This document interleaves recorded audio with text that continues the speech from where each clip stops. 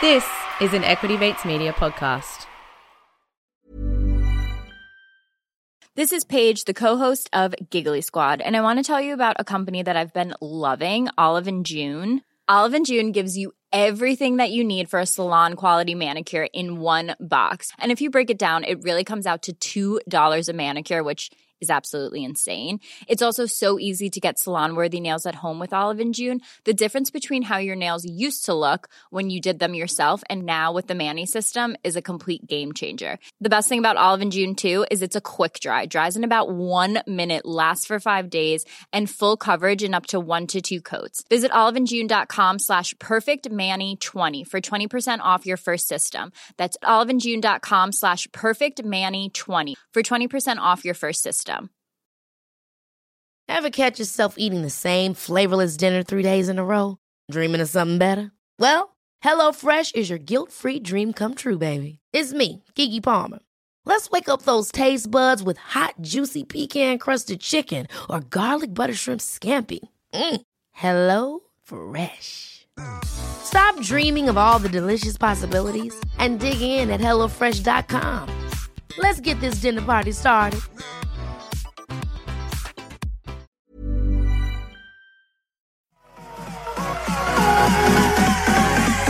Equity Mates.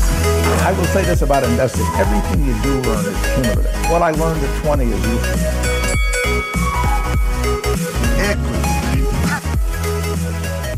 Welcome to another episode of Equity Mates, a podcast where we help you learn to invest in 45 minutes or less. We break down the world of investing from beginning to dividend so that you can hopefully make some returns. My name's Bryce, and as always, I'm joined by my equity buddy, Ren. How's it going, bro? I'm very good, Bryce. Excited for this episode, as always. Always. Yes, and this is an episode that we haven't done for a few months.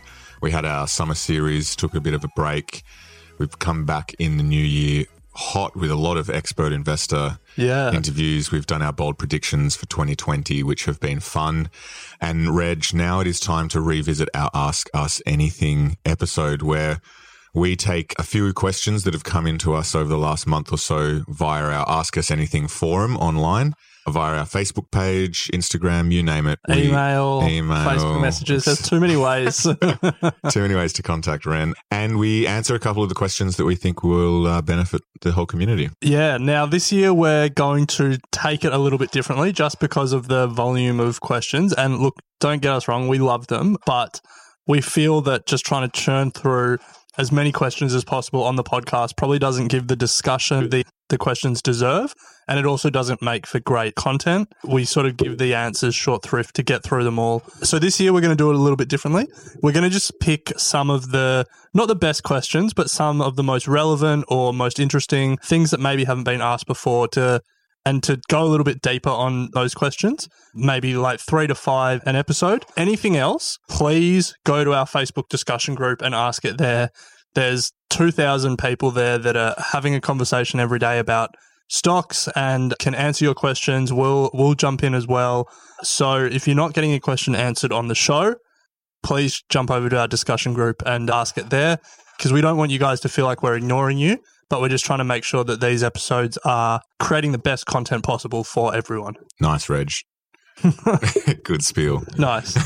So should we crack into it? Let's do it. Now, before we get into the listener questions, I've got a question for you. Me? Yeah, for you. Okay. So it's earnings season. Yes. It is. I'm not earning a lot. No. Twice a year in Australia, all ASX companies, big and small, roll out their results for the market. And this is the time where we get most Australian companies' half-year results.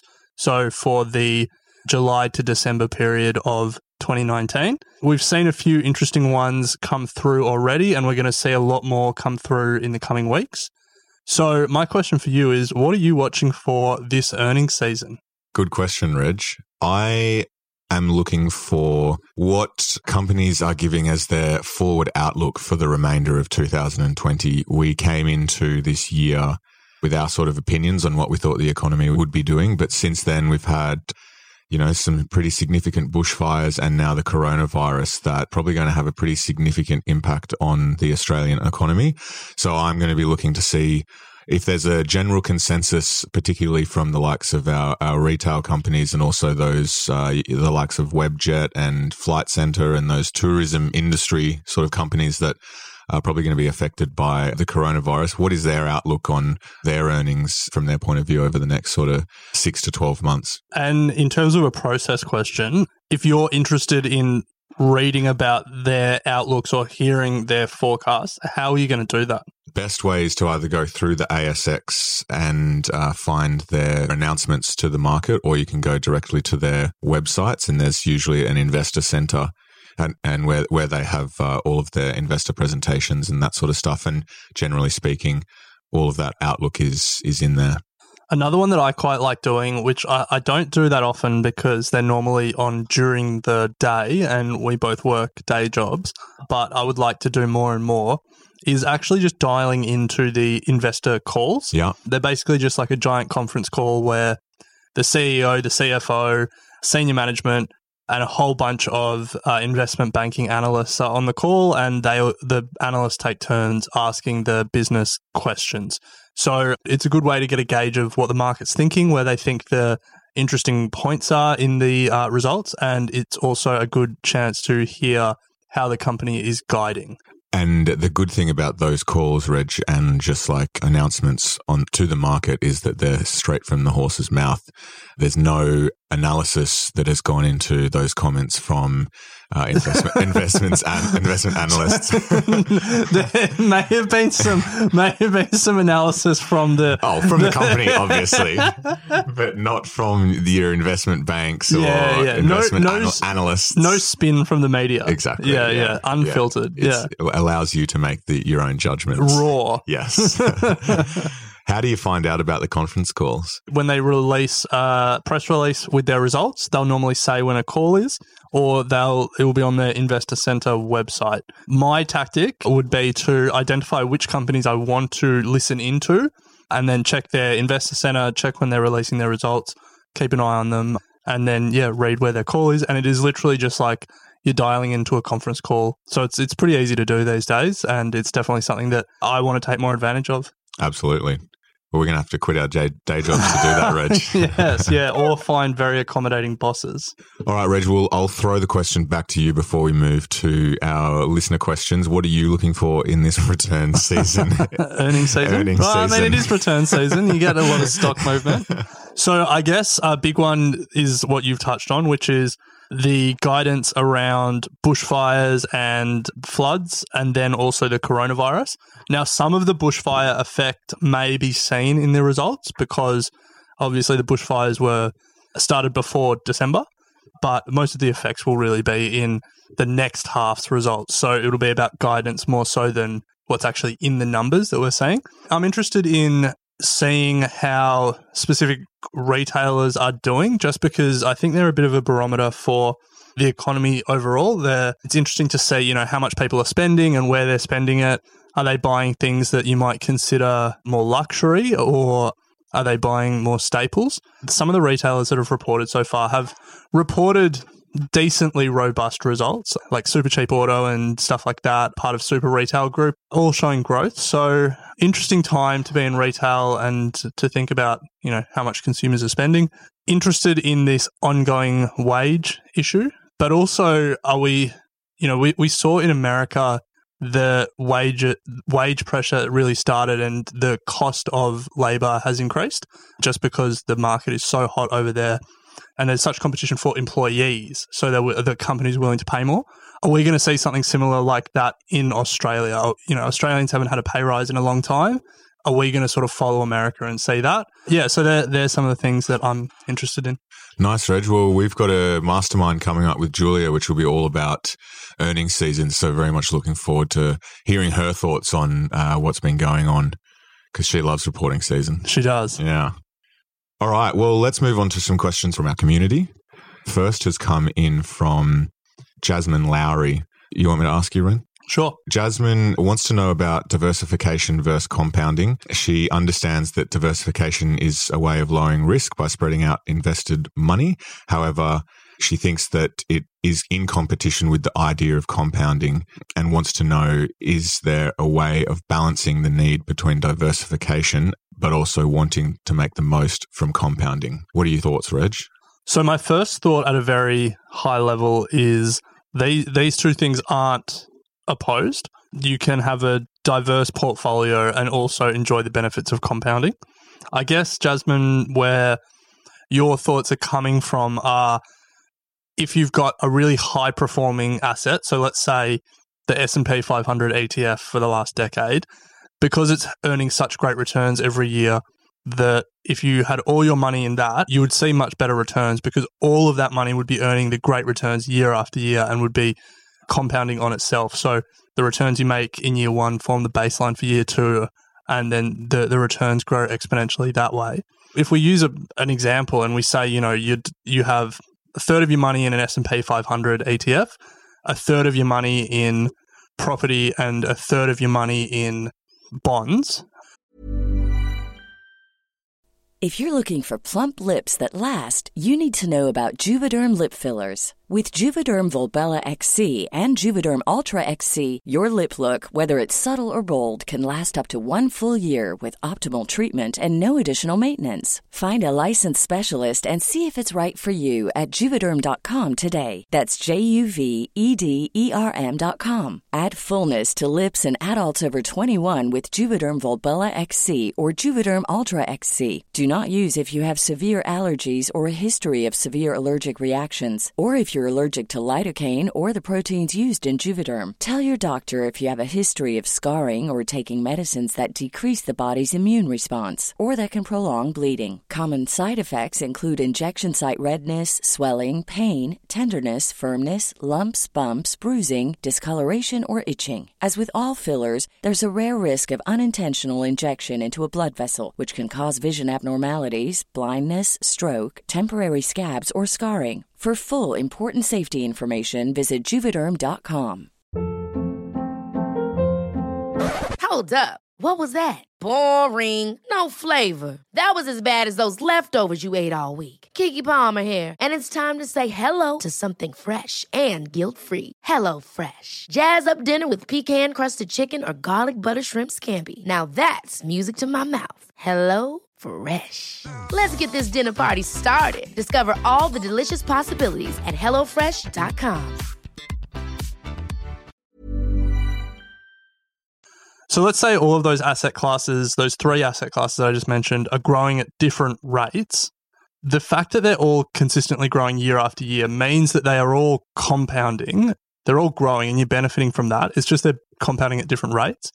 So you can have a diverse portfolio and have your portfolio compound at the same time. So don't think that they're in competition with each other. Nice. Nothing to add from me, Ren. I think the main point there is to your point. They're not mutually exclusive, so you can benefit from both. Yeah. Yeah. And then, look, in terms of trying to get the highest rate of return, in terms of you're seeing your money compound, then it's just a question about how you're managing your risk, what's your personal circumstances, how much money are you willing to lose, are you going to need money anytime soon? So they're all things that we really can't speculate on because we don't know you, and even if we did, we can't give advice.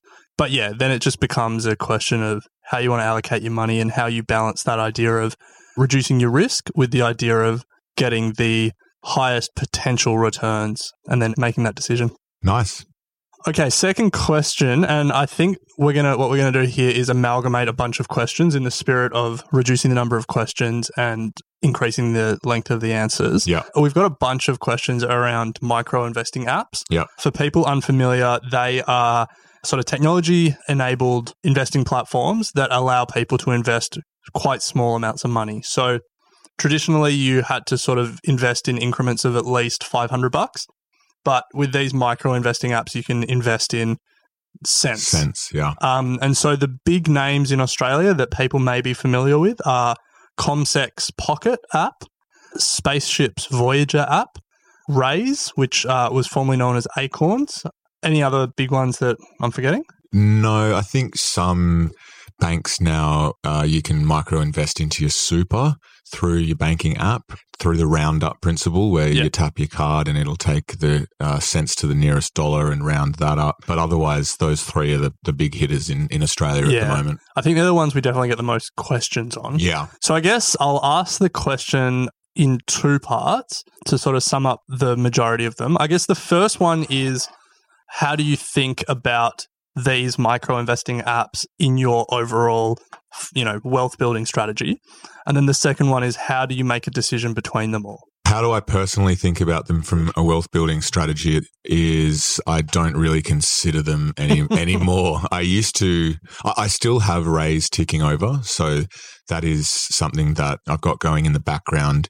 I think every time I hit a few grand in there, I'll just move it straight into the stocks. But I do not use it anymore as a way of long-term building wealth. To give you an example, Raise is an app that gives you exposure to the ASX, international shares, bonds, cash, a varied portfolio or a diversified portfolio. You get to choose between sort of an aggressive growth or a balanced portfolio. So it's a good way to get started in the market and understand about, diversification, some of the asset classes you can invest in. You can have a look at how they structure their portfolios. It's a cheap way in terms of, the amount of money you have to put in. But in terms of building long-term wealth, it's not something that I think about at the moment. Or I'm not using it as a tool to build long-term wealth. So you said there that you did have Raise. Yeah. So I guess to that second question around, for people that are interested in it, how do they go about choosing between them all? Maybe if we start with you personally, why did you choose Raise over the other ones? Because it was the first to market in Australia from memory. Yeah, okay. And you're an early adopter. Absolutely, yeah, Reg. Ahead of the curve. I'm Mr. Technology. So I started when it was called Acorns, and that was a number of years ago. And then Spaceship came on the market, and they came on with their Voyager, and then Pocket Cast. Is it Comcast? No. Pocket Cast is that podcast app. Yeah, what's it called? ComSec Pocket. ComSec Pocket. I'm not going to use ComSec's app. No need. So yeah, it was basically because they were first to market.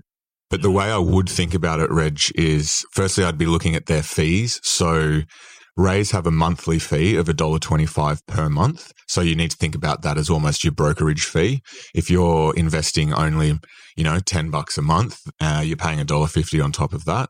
Voyager, they don't have any fees for accounts under $5,000, and then accounts over $5,000, they have a 0.05% fee. And then the ComSec Pocket app, they just charge $2 brokerage per trade.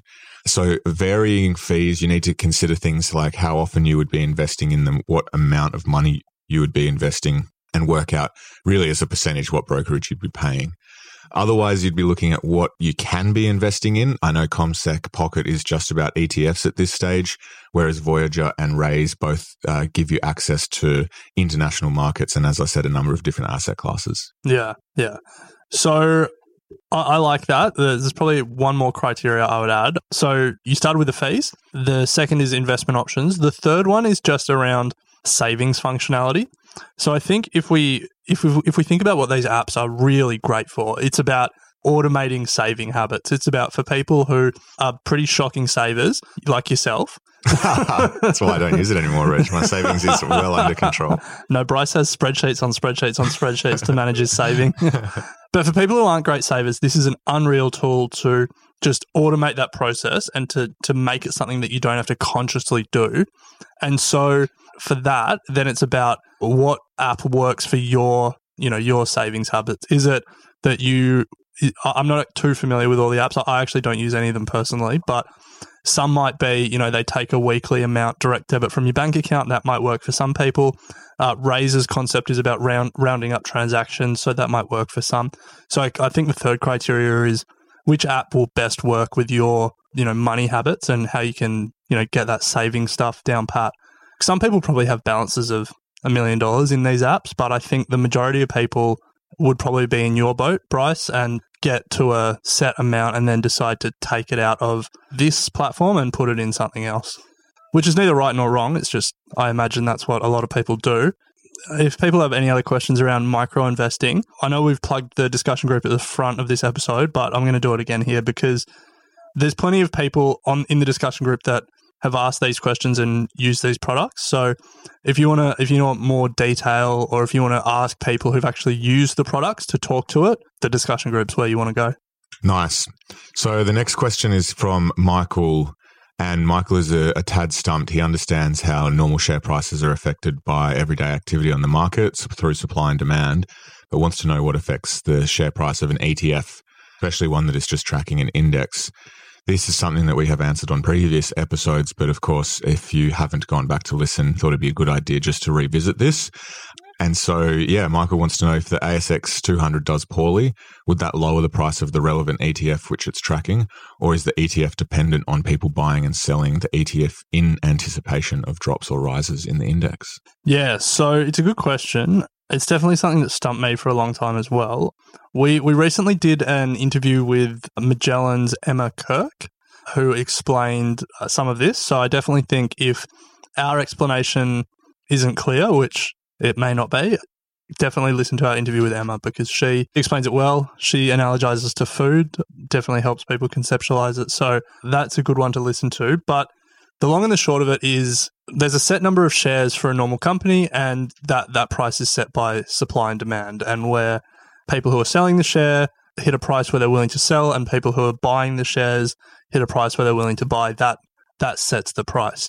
With ETFs, it's a little bit different. And what the ETF provider does, so your Vanguard, your BlackRock, your BetaShares, whoever it is, what they actually do is change the amount of shares that are on issue in that ETF to make sure that the price tracks the underlying index. So when you're selling your shares of a company to a buyer, you can't sell it until it hits a price that the buyer is willing to buy it at. But with an ETF, if you're selling your units of an ETF, they sell. And then the ETF market maker essentially destroys those units. And then if someone else on the other side is buying that ETF, they create more ETF units. So rather than price being set by supply and demand, the ETF provider is essentially a market maker, and they change the amount of supply of the ETF that's available to meet the demand that's there. And so that way it can track the index and it doesn't deviate, based on if there's a surplus of buyers or a surplus of sellers. Now, that's how it should work in theory. There have been times when ETFs have deviated, but in theory and in practice, 99% of the time, that's how the ETF price tracks the index. And the price itself in some ETFs as well is driven by the value of the underlying companies or the net asset value. So if you have a look at some of the major ETF providers or market makers, such as BetaShares, you can go on and it'll show you the current price, but also the net assets under value, and they should generally reflect each other fairly well. So, for example, we'll take BetaShares Diversified High Growth ETF. The last trade price was $26.59, and the net asset value per unit as of the 19th of Feb was $26.52. So you can see there how closely matched they are, and that's because the value of the ETF, the underlying companies, should reflect the price. Nice one. All right. So we introduced a segment, I guess, on the last Ask Us Anything before Christmas. So we're going to continue it, and that is the discussion group question of the month. So as you can definitely hear through this episode, we're encouraging people to go to the discussion group. So we're going to pick a question from the discussion group every month and answer it here.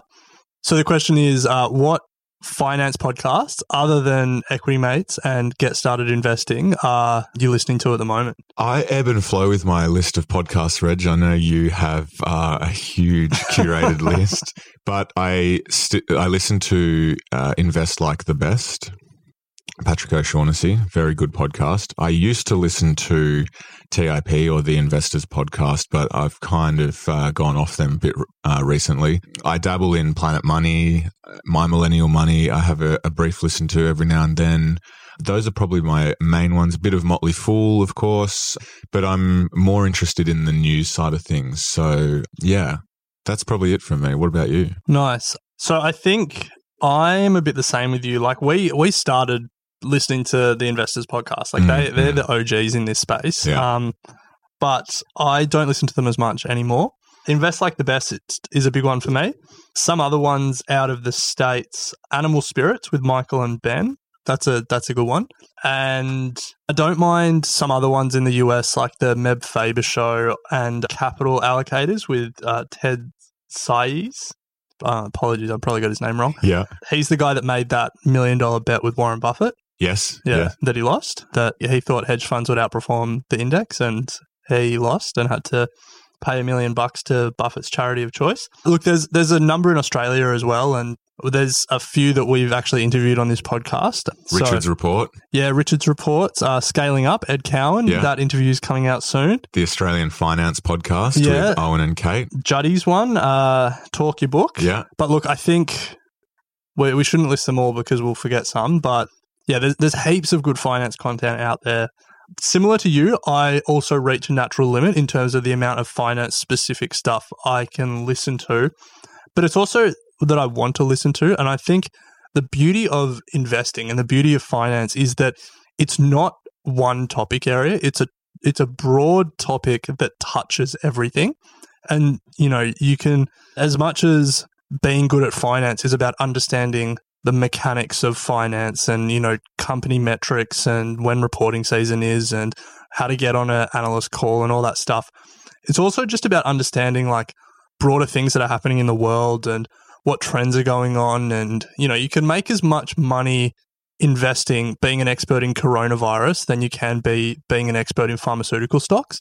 And I think part of what I try and do with my podcast listening is to expand it and to listen to a lot of news shows and interview shows on topics that I'm not particularly intimately familiar with, because I think it's a really good way that people can learn about things in a relatively condensed format that's easy to digest. It's not like you have to read a book on the subject. You can listen to an hour interview and start to get some key concepts. So yeah, there's a bunch of stuff there that I enjoy listening to as well. Yeah, I couldn't agree more, Reg.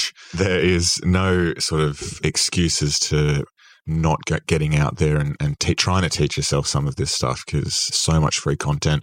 We love podcasts. We've actually got some exciting stuff in the pipeline. Yes. Which we won't reveal now, but stay tuned. But that brings us to the end of Ask Us Anything. As we said at the start of the show, if you would like us to address a question for you on one of the shows, hit us up at our forum, equitymates.com/Ask Us Anything. Yeah. Or go to the discussion group. Yeah, I mean, the forum's good, but you'll ask a question on the forum and you may not get that much engagement because people are generally just going there to ask their questions. The discussion group, your question will definitely get more engagement. Absolutely. Another thing we'd like to ask is to please rate and review our show. It helps us a lot, considering, charts are important for exposure and to keep this show running. And also, if you have just joined us, welcome. We suggest going over and listening to our first mini-series, standalone mini-series, which is Get Started Investing. It's a 12-part series about the fundamentals that you need to feel confident to get started on your investing journey, and then come back and join us on this show, and you'll have probably a bit better of an understanding of what we're talking about. So I guess that's a wrap, Ren, and we'll catch up next week. I know you just said there our first mini-series. Yes, teaser. Teaser. All right. Well, on that teasing note, we'll call it a day. Sounds good. Thanks for listening to Equity Mates Investing Podcast, a production of Equity Mates Media. Please remember that everything you hear in Equity Mates Investing Podcast is general advice only. The content has been prepared without knowing your personal objectives, specific financial circumstances, or goals. The host of Equity Mates Investing Podcast may maintain positions in the companies discussed. Before considering any investment, please read the product disclosure statement and consider speaking to a licensed financial professional.